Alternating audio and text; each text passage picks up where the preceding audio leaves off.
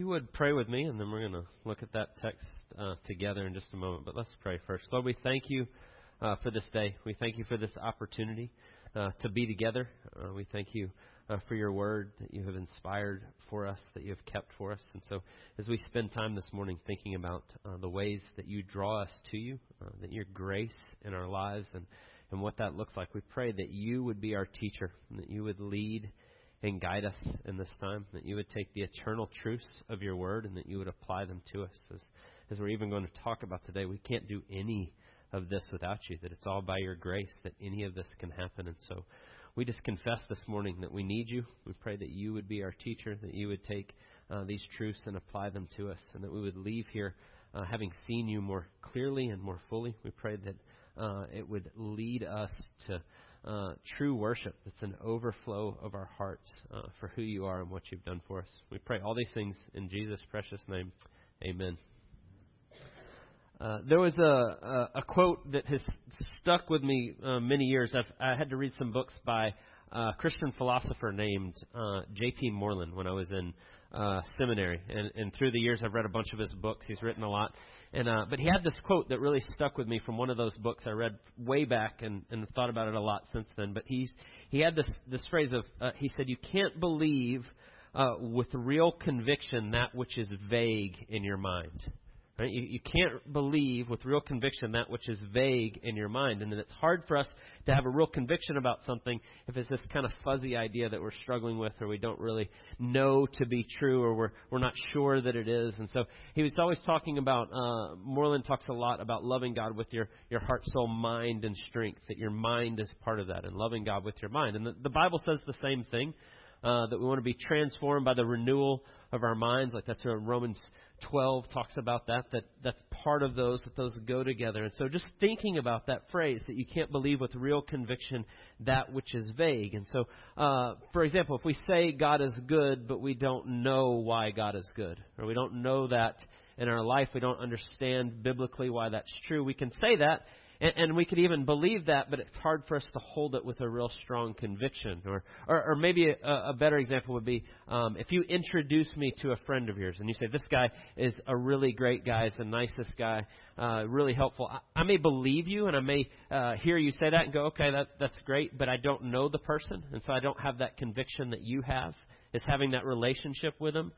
But I would have a different conviction. I would know it more fully if it was somebody I knew and I had experienced that and spent time with. And so it's important when we start to think about what we believe and why we believe it, and holding that with conviction. And I want to think a little bit this morning about how that pertains to our worship, particularly when we gather together, our corporate worship as we come together. And when we talk about worship, it's all that we do. It's the songs we sing and our hearts in every bit of this. Sometimes we like to boil worship down to just songs or just singing, but all of our life can be an act of worship. And it's the heart condition towards God and who He is and the way we see that. And so when we're thinking about that, I do want us to think a little bit about how it pertains to the music and the songs we sing, and when we gather together, that is a big part of our worship and the overflow of our hearts. And so sometimes I think we can come in and we can sing songs and we can sing to God and we can kind of go through the motions.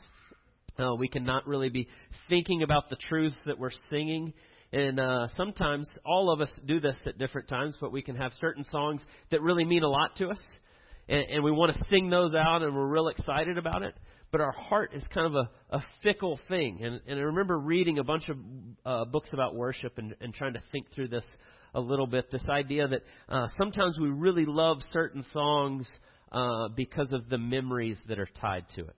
Right? Like maybe you grew up in church and you remember going with your family and singing those songs. And so they have a special place in your heart. And so when we sing one of those songs, you're like, yes, I love this song. But it doesn't necessarily mean it's a true heart of worship, right? Maybe our mind's not connecting to the truth of who God is and what that looks like, and it's just a good feeling we have because it's familiar. Or it's a good feeling we have because of some memories that are tied to it. Now, those things are not bad or sinful or wrong, but it's not really an overflow of a true heart of worship, of worshiping God in spirit and truth for who He is and being overwhelmed with that truth. And so what we've done a couple times through the years, and it's been a little while since I've done this, but we take and look just at some of the songs that we sing. And what I try to do is kind of flesh out a little bit for you why we sing the songs that we sing, in the sense of what is the theology, what is it teaching, what is it saying about who God is, and why do we ever pick this song to sing in the first place. And the reason that I try to do that, and the reason we're going to do that this morning, is that we would really be singing from a place of overflow of our heart of who God is and what that means and what He's like. And we're reading those words and we're seeing the truth that's in them, and then we're singing back to God for who He is. And it's not necessarily just because I like the tune and the melody, or nothing wrong with that either. So that's a good thing. But it's more than that it's a deeper place than that. And so this morning, what we're going to do is we're going to look at this song. It's actually printed in your bulletin because we're going to sing it in a few minutes when I'm finished here. And hopefully, my goal, my heart in this is that we're going to spend a little bit of time about what it actually says. And we're going to look at the scriptural support of why we picked this song and why we're singing it. And then we're going to stand up and sing it together. And hopefully we're going to highlight who God is and what is true about Him and us in light of that, and it will lead us to a fuller worship. And so the song that I picked for this today is a song called Grace Alone that we've been singing. I think I look back about 3.5 years in this church. We've been singing that song pretty regularly. It's a very new song. It was written 5 or 6 years ago. It's a much newer song than a lot of the songs we sing. But the reason picking that song is there's so much truth in it of what is said there. There's so many rich theological ideas in that. In fact, this week, as I was preparing for this and thinking about it, I took the song, printed out the words, had it on a sheet of paper, and just went through and was writing all the verses that corresponded, biblical verses that correspond with each line of the song. And every line of the song, I had multiple verses that went with every single one of them, because it says so many rich, important things that are there as you read through it. But one of the things is I did that, and by the way, I would encourage you, the songs that we sing, that's a great practice, maybe even in your own devotional time or quiet time to do that, because it helps prepare your heart as we come together to sing about who God is and what it is we're singing. It was really good for me, even having looked at that song a lot and sang it a lot, to actually take the time and stop and go through that. It helped make all those lines and all the things that are in there that much more meaningful. And so I'd encourage you, I think that's a good practice to get into.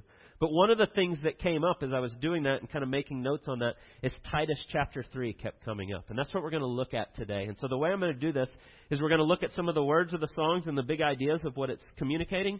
But then we're going to lay that over with God's Word in Titus chapter 3. And we're going to see the scriptural support of a whole lot of this.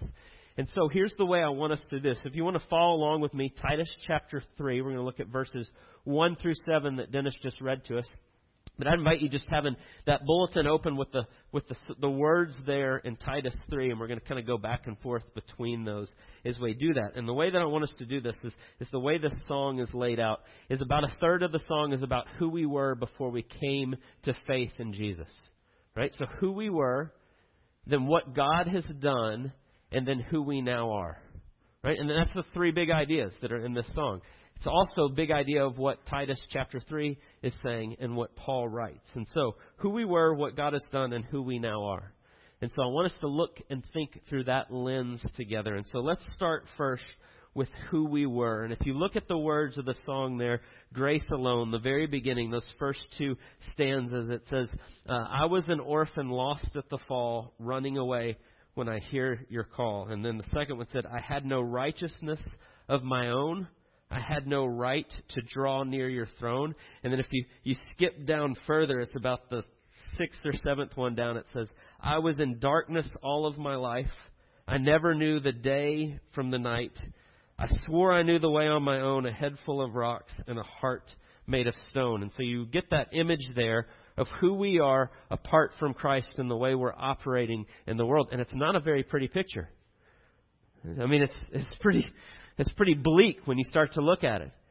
And you could even look at it and go, well, why even put that in a song that we're singing back to God and in praise? And so part of it is it illuminates and it helps us to see the greatness of what God has done by seeing where we were.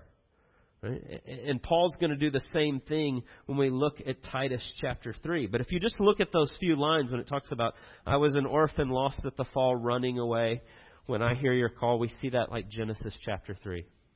Adam and Eve is immediately as they sin, as they ignore God, they rebel against what He's told them, they immediately go hide. They cover themselves. God has to come looking for them. Right? The idea of being orphaned is not that God has left us, but that we have run away from Him. He is our good Father that loves us, but we in our sin run away from Him. Or you start to see that I had no righteousness of my own, no right to draw near the throne of God because of my sin. Paul makes this point so clearly in Romans 1 through 3. If you read Romans, that's his whole argument from halfway through chapter 1, all of chapter 2, the beginning of chapter 3, and it kind of culminates with this idea that Paul says, no one is righteous. No, not one. No one seeks God. Every single one of us in the sinfulness of our heart rebels against Him, and we come to believe this lie that we're the sinner of the world. Right? That's the doctrine of sin.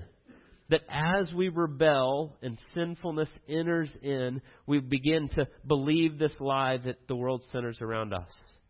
Right? And so when it talks about a head full of rocks and a heart made of stone, we see that image come up in the Old Testament. Hardened hearts, or a heart of stone, and God's promising that He'll remake us from that. He'll give us a heart of flesh instead of a heart of stone. But this idea that we can't really see anything rightly apart from God's grace in our life, and we will continue to believe the lie that it's all about us.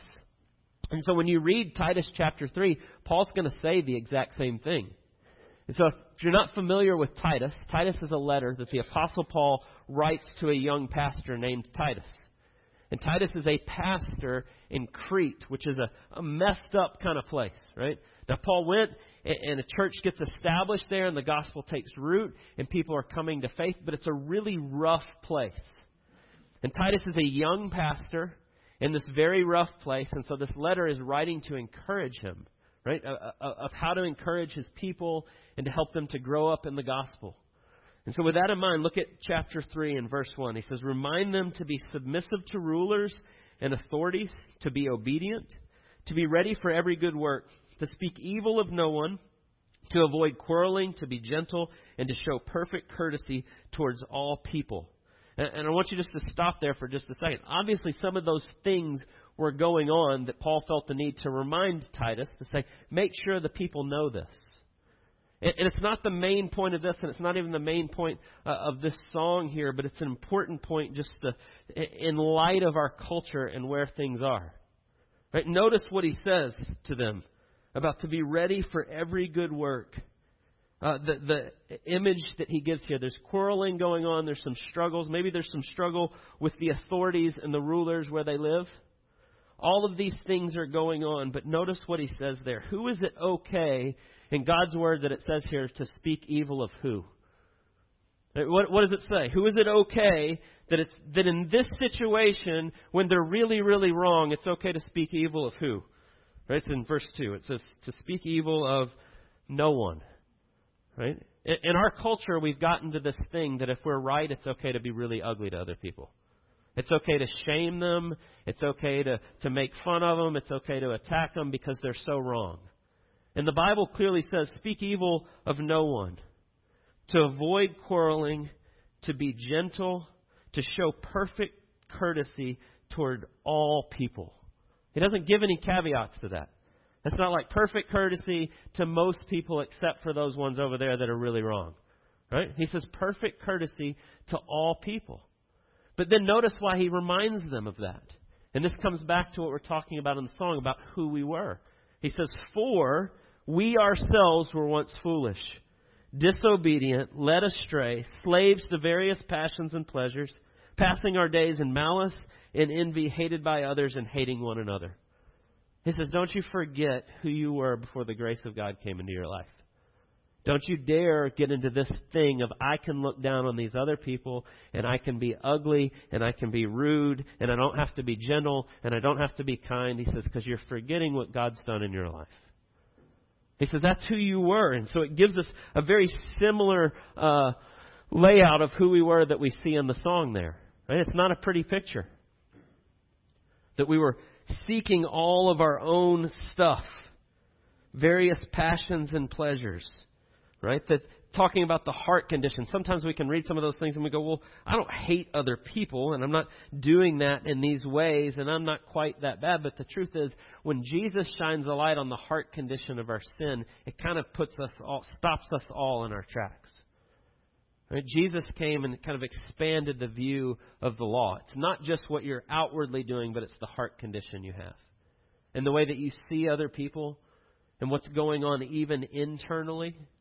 And the truth is, if we're really honest and we start to look at that's each one of us at different times in our lives when we operate in our flesh and our sinfulness. And he reminds us of that. Don't you forget that's who you were. And so even in the song here, when it talks about who we were, it's not to dwell on who we used to be, but it's to remind us of what we were before God came into our life and what he's done. And it magnifies his grace when we start to see that. And so that's the next question. So what has God done? Right now, there's a hint here, even in the name of the sermon and the song, as it's called Grace Alone. What God has done is he's given us his grace. And I want us to think about what that looks like. It's the reason we sing this song in this church, because of the way that it spells this out for us. It helps us to see the fullness of God's grace in all these different avenues and all these different ways. And so if you look at maybe the about 3/4 of the way down where it says, I was in darkness all of my life. I never knew the day from the night, but Spirit, you made me see. Or I swore I knew my way on my own, head full of rocks and heart made of stone, but Spirit, you moved in me.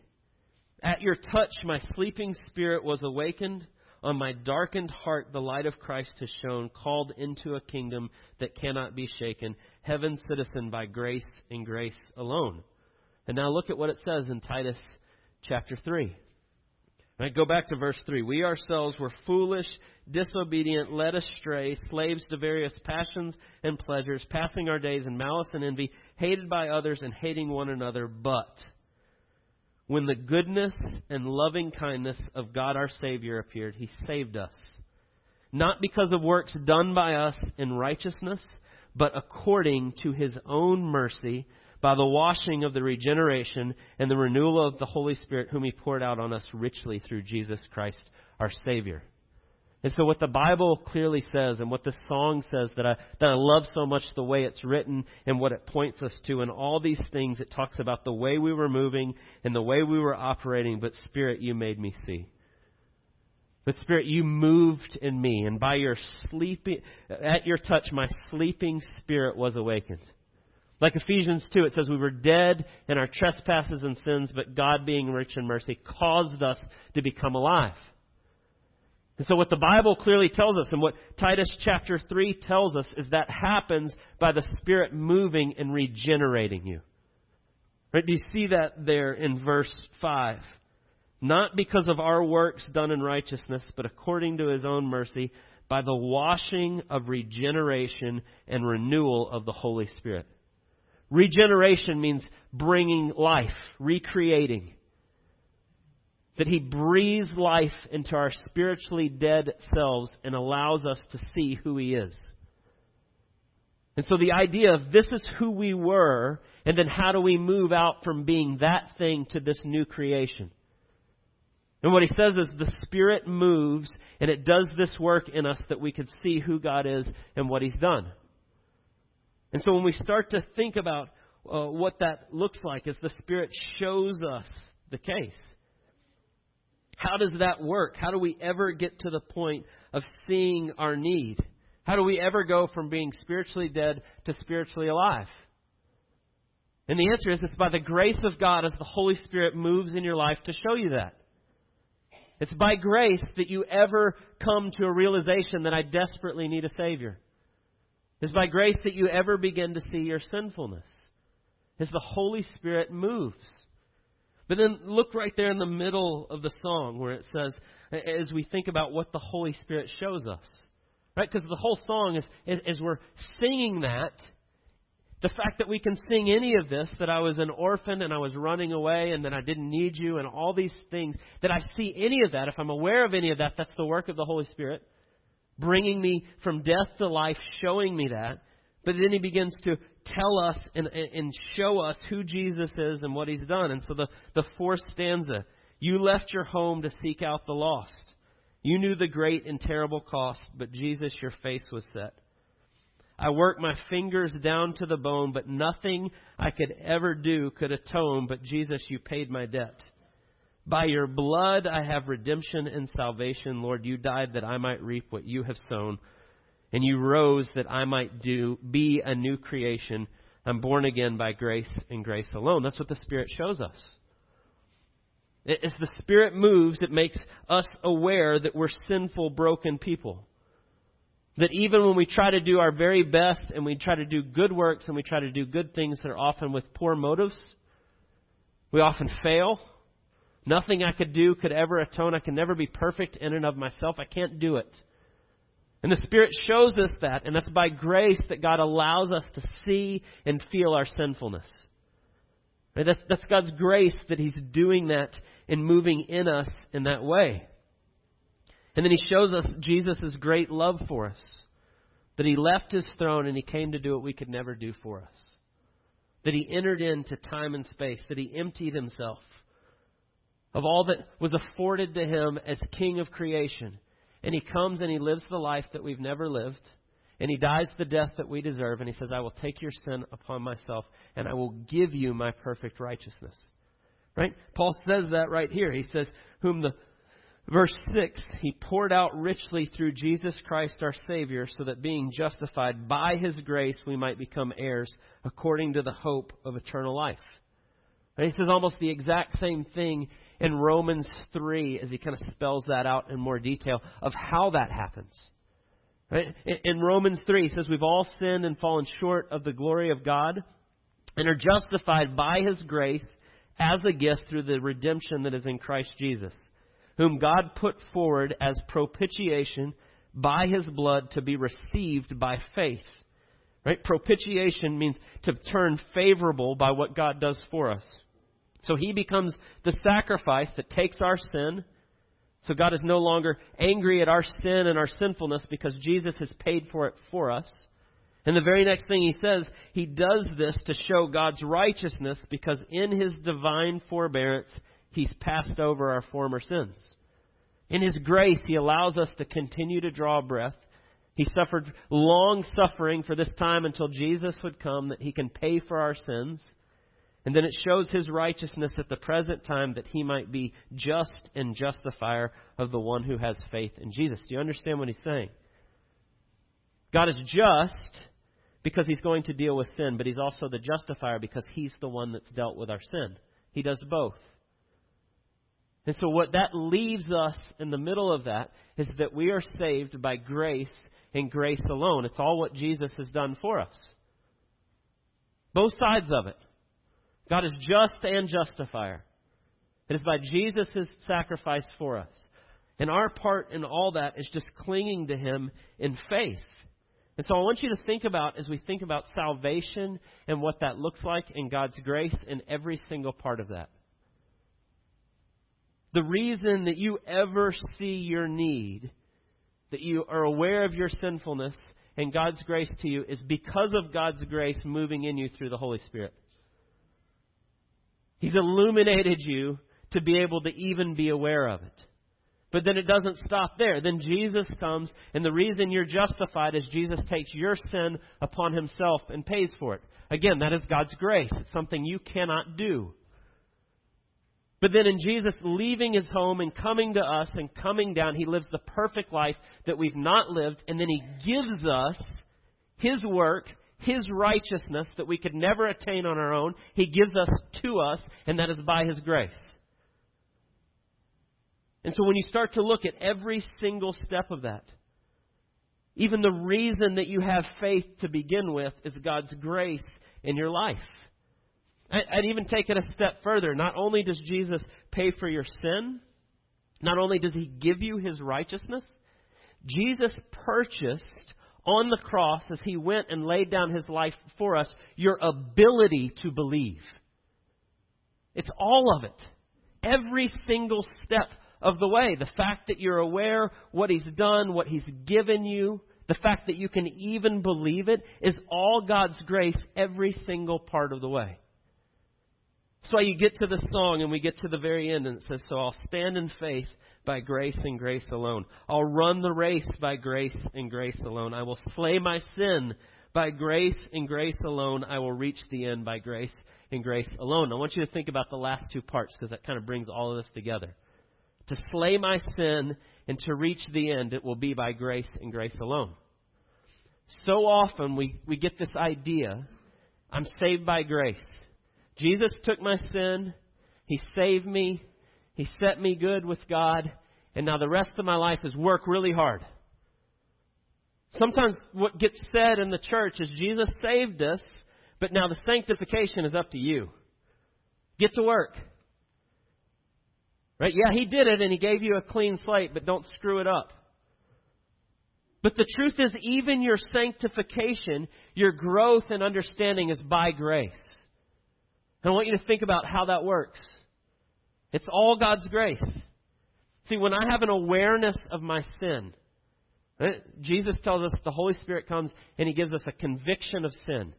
How am I aware of my sin? By God's grace, as the Spirit moves. And He shows me my sin and He makes me aware of it. But then there's no guilt and shame in the Spirit. That's not what He does. It says He convicts us of sin and then He points us to Jesus.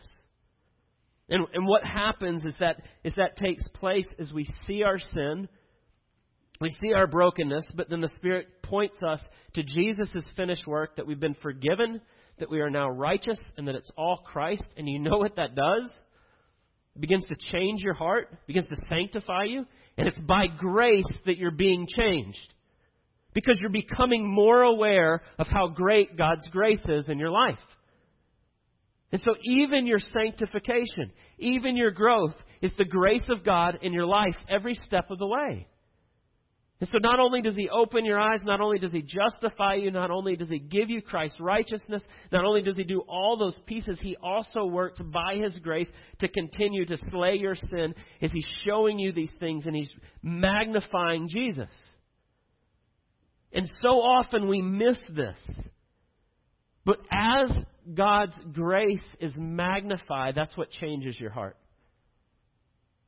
Right? In Romans 2, Paul will say, don't you know that God's kindness is meant to lead you to repentance? You go, whoa. But God is so gracious that He's going to show you your sin so that He can magnify how much He loves you and what He's done already, and then that's what begins to change you. You slay your sin by grace and grace alone. And then you get to the last line there, and I will reach the end by grace and grace alone. Why do we think that every step of the way it's God's grace, but we think, but I'm going to do the part that ends it? When everything else has been God's grace, why would the completion of it be anything different? And it's not. In Hebrews chapter 10, in verse 12, it says, when Christ offered for all time a single sacrifice for sins, He sat down at the right hand of God, waiting from that time until His enemies should be made a footstool for His feet. And then verse 14, he says, for a single offering, He has perfected for all time those who are being sanctified. I'll read that again, verse 14. For by a single offering He has perfected, it's done in past tense, all those who are being sanctified. And the Bible says this over and over. He who began a good work in you is going to bring it to completion. Or you read in Romans 8, and it talks about those He called, He justified, He will glorify. He's going to finish what He started. And it's all God's grace, every bit along the way, every single bit of it. And our job is simply to cling to the grace of God, to continue to look to Jesus as He makes that more and more real to us. And so we sing this song because it talks about how every step of it is God's grace and His grace alone. And that's what the Bible says. And so often we leave parts of that out. And I want you to be aware of it, because when we sing that song and we say that, we don't hold with any conviction things that are vague. And so I want you to think about why it's important when we talk about theology or doctrine or how God draws us or the way He sanctifies us or how that works. It's important because as we see that more clearly, right, we're taking those thoughts captive in our mind and God's showing us that, it grows our conviction of how great God is. How wonderful His grace is. That every single step of the way, it's God's grace working in and through us. And we are saved. We come to know. We are kept. Every single step of that is by God's grace and His grace alone. And so I want to just end here with this last part of who we now are in light of that. And some practical things of how it should shape the way we live. When we think about who we now are, and it does a good job kind of laying that out. Again, in this song, it shows who we were, what God has done, and who we now are. And it says, in love, before you laid the world's foundation, you predestined to adopt me as your own. You have raised me high above my station. I'm a child of God by grace and grace alone. It says, by your blood I have redemption and salvation. Lord, you died to reap, that I might reap what you have sown, and you rose that I might be a new creation, and I'm born again by grace and grace alone. Called into a kingdom that cannot be shaken, heaven's citizen by grace and grace alone. That now, because of God's grace and Him working in all those ways, I'm a child of God, I'm a new creation, I'm a citizen of heaven's kingdom, and all of those things are because of God's grace. And I can rest in that. And I can continue to look to Jesus, that He's the one that began that work and He's going to finish it. And so when we sing those things that we sing out, this is who we now are and what is true of us. And so I want you just to think about a couple of things, practical things, that it should change the way we live and the way we move and the way we operate and spend time with people.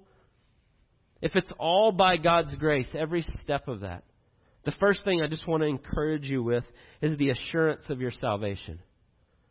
The assurance of your salvation rests in Jesus' faithfulness. That is really, really good news. That it's His grace. That He's the one doing that work. And so our job is just to continue to look to Him. To put our faith and trust completely in Him. Even realizing that our faith and our trust is a gift of His grace. And that He's got us in that. And so it should be a wonderful, joyous thing to be reminded that it's all His grace. Because if it's not, if I could lose my salvation, I would lose it. In and of myself. But it's dependent on Him and His grace. And so I trust in that, and I continue to look to Him every step of the way. But then I also want you to think about the way it changes our relationship with people. I mentioned just a second ago that we see in our culture this idea that it's okay to be really ugly to people. Or if they're really, really wrong, it's okay to shame people. I actually read an article yesterday that a pastor I like a lot wrote, and he's talking about some different things, and then I was reading the comment.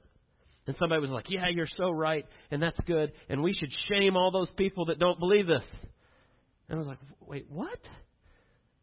We should be really ugly to them. We should show them that there's no place to believe like that. And you're like, do you know Jesus? Do you know how you're saved? Do you know what that looks like? God changes us by His grace. So why is it that we think that we could glorify, which means reflect back what God is like, by heaping shame and guilt on other people? Right? Instead of pointing them to God's grace and doing so by being gracious and kind and walking with people, that doesn't mean not speaking the truth. It does speak the truth in love and saying the hard things, but so that we can point to and magnify the grace of God. God changes people by His grace. So how do we love people and show them what God is like? We give them grace. And we continue to show them what that looks like. And I would tell you, in our world today that's kind of taken this thing that it's okay to be really ugly. Or it's okay to shame people. Or it's okay to wag your finger and say, I'm so glad I'm not like those people. If we did what Jesus has done for us, if we be gracious and kind, it'll look radically different than the world.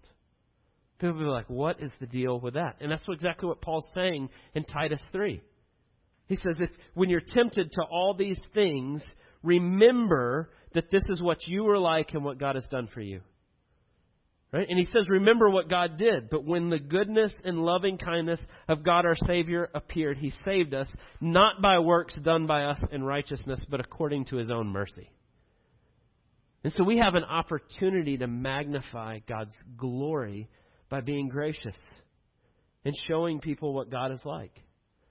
And that's a great gift that God allows us to be part of, that we've experienced His grace so that we can show it to others. And so I'm going to pray for us here. And then as I finish, I'm going to ask you to stand with me. We're actually going to do 2 songs after the sermon today, so we can sing this song, Grace Alone, together. And then we'll take the offering after that. But I want us to stand and really think through as we do and we sing through this, each one of those lines, who we were and what God has done and what is true of now for us. And it's all because of God's grace. And so let's pray and then we'll stand and sing together. Lord, we thank you for the glorious good news of the gospel, that you have saved us by your mercy, by your grace given to us. We thank you for the person and work of the Holy Spirit. We thank you that you come and you powerfully move in our lives and you open our eyes. You regenerate us. You make us into this new creation, that you give us new eyes to see. You give us a heart of flesh that knows and loves you and seeks you. And so we thank you for your grace in calling us. We thank you for what Jesus has done for us, that you take our sin, that you give us your righteousness, that you keep us in that you continue to show us each day how to grow up into a fuller understanding of your great grace for us. And so we thank you that every step of that is by your grace and your grace alone. We thank you for loving us long before we ever even had a thought of it. And that it's by your faithfulness that we will be brought to the end. And so we thank you. We pray all these things in Jesus' precious name. Amen.